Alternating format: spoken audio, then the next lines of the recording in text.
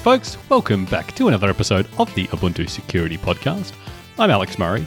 This is actually the 184th episode that I've done of the podcast, and it's going to be the second to last one for the year. Everyone at Canonical shuts down for a couple of weeks between Christmas and New Year, so yeah, looking forward to a bit of time off, and then we will be back again with you all after that, but more details on all of that next week. So this week, though, we are going to go through a bunch of different vulnerabilities, in particular some updates for Snapd that came out last week, some stuff for Linux kernel. We've also got libxml2, a CA certificates update for some recent issues with one upstream certificate authority, TrustCore in particular. So yeah, we'll go into that. Plus, I'm going to talk about a recent keynote address that one of our team members, Mark Eslo, did at UbuCon Asia. So yeah, we will get into all of that. But first, let's do the usual roundup of security fixes that have gone into the Ubuntu release over the past week. So up first, like I said, is this update for Snapd. This is for Snapd in Ubuntu releases from 16.04 extended security maintenance all the way through to our most recent 22.10 and the long-term support releases in between. This was actually a follow-up to an update that we did for Snapd more towards the start of this year. I talked about that back in episode 149. It was an issue that was reported to us by Qualys in Snap Confine, which is the part of Snapd that helps set up the confinement for a snap. And yeah, it just set UID root to be able to do various privileged things as a result, like creating mount namespaces and the like. So as a result, being a privileged component, the kind of thing that is quite ripe for potential abuse. And Snap Confine has been written quite defensively, but yeah, Qualys did find some issues then. And in the meantime, since those fixes went out, they've found actually an issue with one of those fixes then. I'm going to explain it a bit briefly here. They've got a really detailed blog post about it that I've linked to in the show notes, and a really good write-up as well. So back earlier in the year, like I said, Qualys reported a bunch of different vulnerabilities in Snapd to us, and we fixed those. And part of that was in the way that Snap Confine creates the private temp area for each snap. So each snap that is strictly confined gets its own private /temp directory, and that's created under the system's real /temp. And we do that mainly just so that you get actual usage of your real temp space by snaps as well. If we were to create that in some other location, that'd be using other parts of your disk or memory or other things that weren't accounted for in the normal temp directory. However, the problem is that /temp is world writable, and so it's trivial for a user to potentially mess with that directory where the Snapd and Snap Confine want to go and do now privileged things. In the case that Qualys found previously, they were able to place their own contents inside /temp because it uses a predictable name for the per temp private temp directory. And so then they could put their own contents in there such that when Snap Confine went to go and then set up that namespace, or that mount namespace essentially, they could use Snap Confine itself, which is set UID root, to escalate their privileges to root as a result. And so part of the original fix then said, well, if users are going to try and create this directory that they know the name of, we'll go and look if they already have. And if they have, let's go and move it out the way and create our own one there. And the problem with this, though, is that the rename system call that we're using to do that is not atomic. There is a new rename @to system call that you can use with a particular flag that can do that atomically, which would have meant that we could do that in a way without a race condition. However, that isn't available on all of the releases that we need to support. Things like 16.04 uses a much older version of glibc that doesn't support that. And so we had this code that would try to create this directory. If it already existed, it would look at the permissions. If the permissions were wrong, it was owned by the wrong user, it would go and try to move that out the way. But as you can imagine, that can still be raced. And Qualys found a way essentially to win that race. So then they could go and inject their own content. And again, in the same way they exploited it nearly a year ago now, they were able to re-exploit that and essentially get root.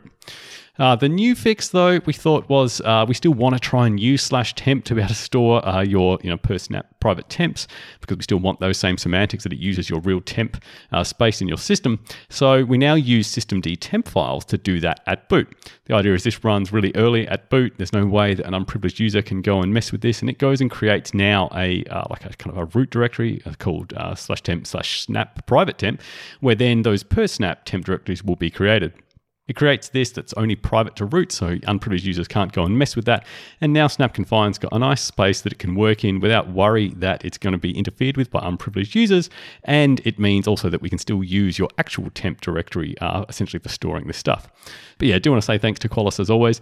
Really excellent team there doing really high quality work. Thanks to them for reporting this with us, the back and forth, reviewing patches and that kind of thing as well. And thanks to the Snapd team for all their work as well, helping get this one out. What else? We had an update for libtiff. I actually talked about this last week, so where we released it for our extended security maintenance release. Now it's available for long-term support releases as well. We had an update for the Linux kernel after that. So we've got a heap of different kernel updates here. As always, thanks to the kernel team for those. I'm just going to point out a couple of the more high priority vulnerabilities here. One of these I talked about last week, actually, which is in the IOU ring subsystem. And this is a race condition there that could lead to privilege escalation again. And this was an update for our 5.15 kernel on the Azure using full disk encryption. That's Azure Confidential Virtual Machines systems there. What else? We had an update for the kernel in Ubuntu 22.10. That is our 5.19 base kernel. In this case, there was a buffer overflow in NFSD, which is the in-kernel NFS implementation. This only does affect recent kernel versions or ones that had those other fixes backported to them. But in this case, it would allow a remote client to trigger what was a stack buffer overflow and then potentially get code execution within the kernel and obviously then get root code execution on your machine. We fixed that one as well for kernels on for a 5.15 kernel on 22.04 long-term support, and that's also used as various kind of hardware enablement kernels on 20.04 long-term support. So that vulnerability in NFSD, as well as one that I talked about last week, which was from Google Project Zero, Jan Horn there, in anonymous VMA mapping issue. As I say, I discussed that briefly in last week's episode, but in the meantime, Google Project Zero have put out this really detailed blog post about how they were able to exploit this vulnerability. It's called Bringing Back the Stack Attack. There's some real intricate details of how memory management within the kernel works. That's a really good read. We then had kernel updates for a lot of our other releases as well. Most of these included, again, that anonymous VMA mapping issue from Jan Horn. What else have we got here? We've got an update for libbpf for our more recent releases, 22.04 long-term support and 22.10. Two different heap buffer overflows here, a memory leak. What else? A use after free and a null pointer dereference were all fixed there. libxml2 was updated similarly. This goes all the way back to 18.04 long-term support as well as 20.04, 22.04 long-term support and 22.10. A few different vulnerabilities here, including null pointer dereference. What have we got? Double free, out of bounds read. That was due to an integer overflow when parsing multi-gigabyte XML files. So if you are doing that now, you're a little bit safer. And the other one that I wanted to go into some detail this week on was this update for CA certificates. So this is the package that essentially is the certificate trust store on all Ubuntu machines. It's used then by things like OpenSSL and others to decide what certificates to actually trust. So it's got a heap of different certificate authority certificates there. And essentially if they exist within that, then your browser will trust them and it will happily connect to a server that has its own certificate signed by one of those certificate authorities. There was a recent news report from Washington Post and others about how upstream Mozilla had essentially distrusted this root certificate from TrustCore.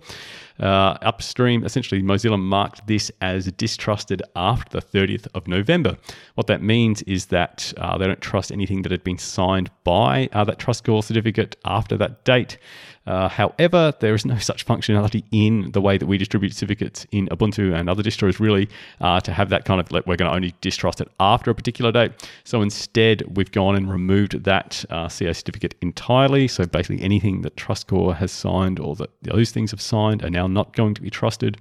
The reason this was done, you can go and read the reporting from Washington Post, but the reason this was done is they appear to have quite close ties and read that as potentially the same owners with other companies who have built spyware and other surveillance technologies, and they've been quite evasive when being questioned about this by the Certificate Authority Board. So in choosing to remove this means then potentially that things that you used to be able to connect to you won't be able to anymore, or they won't be trusted.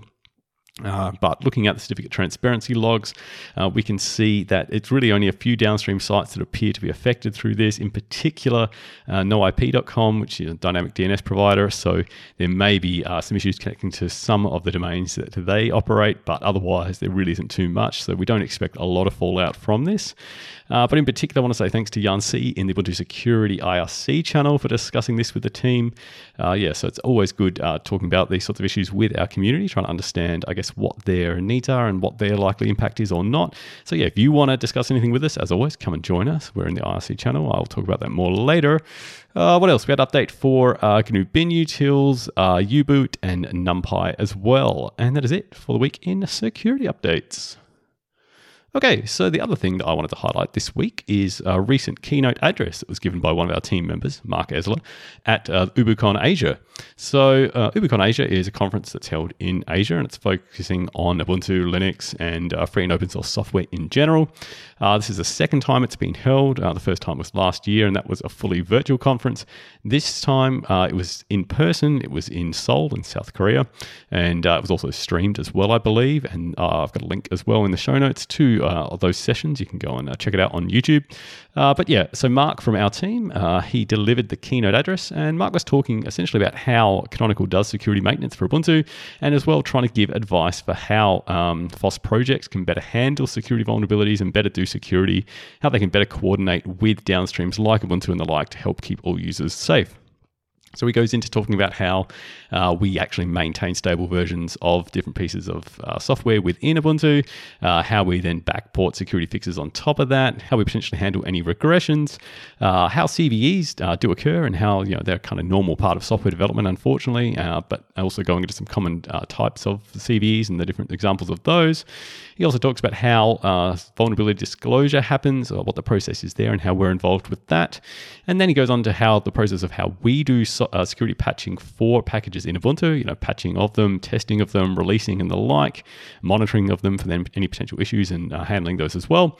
And then finally goes into a bunch of advice for FOSS projects about how they can better handle security issues and work with the security community in that process.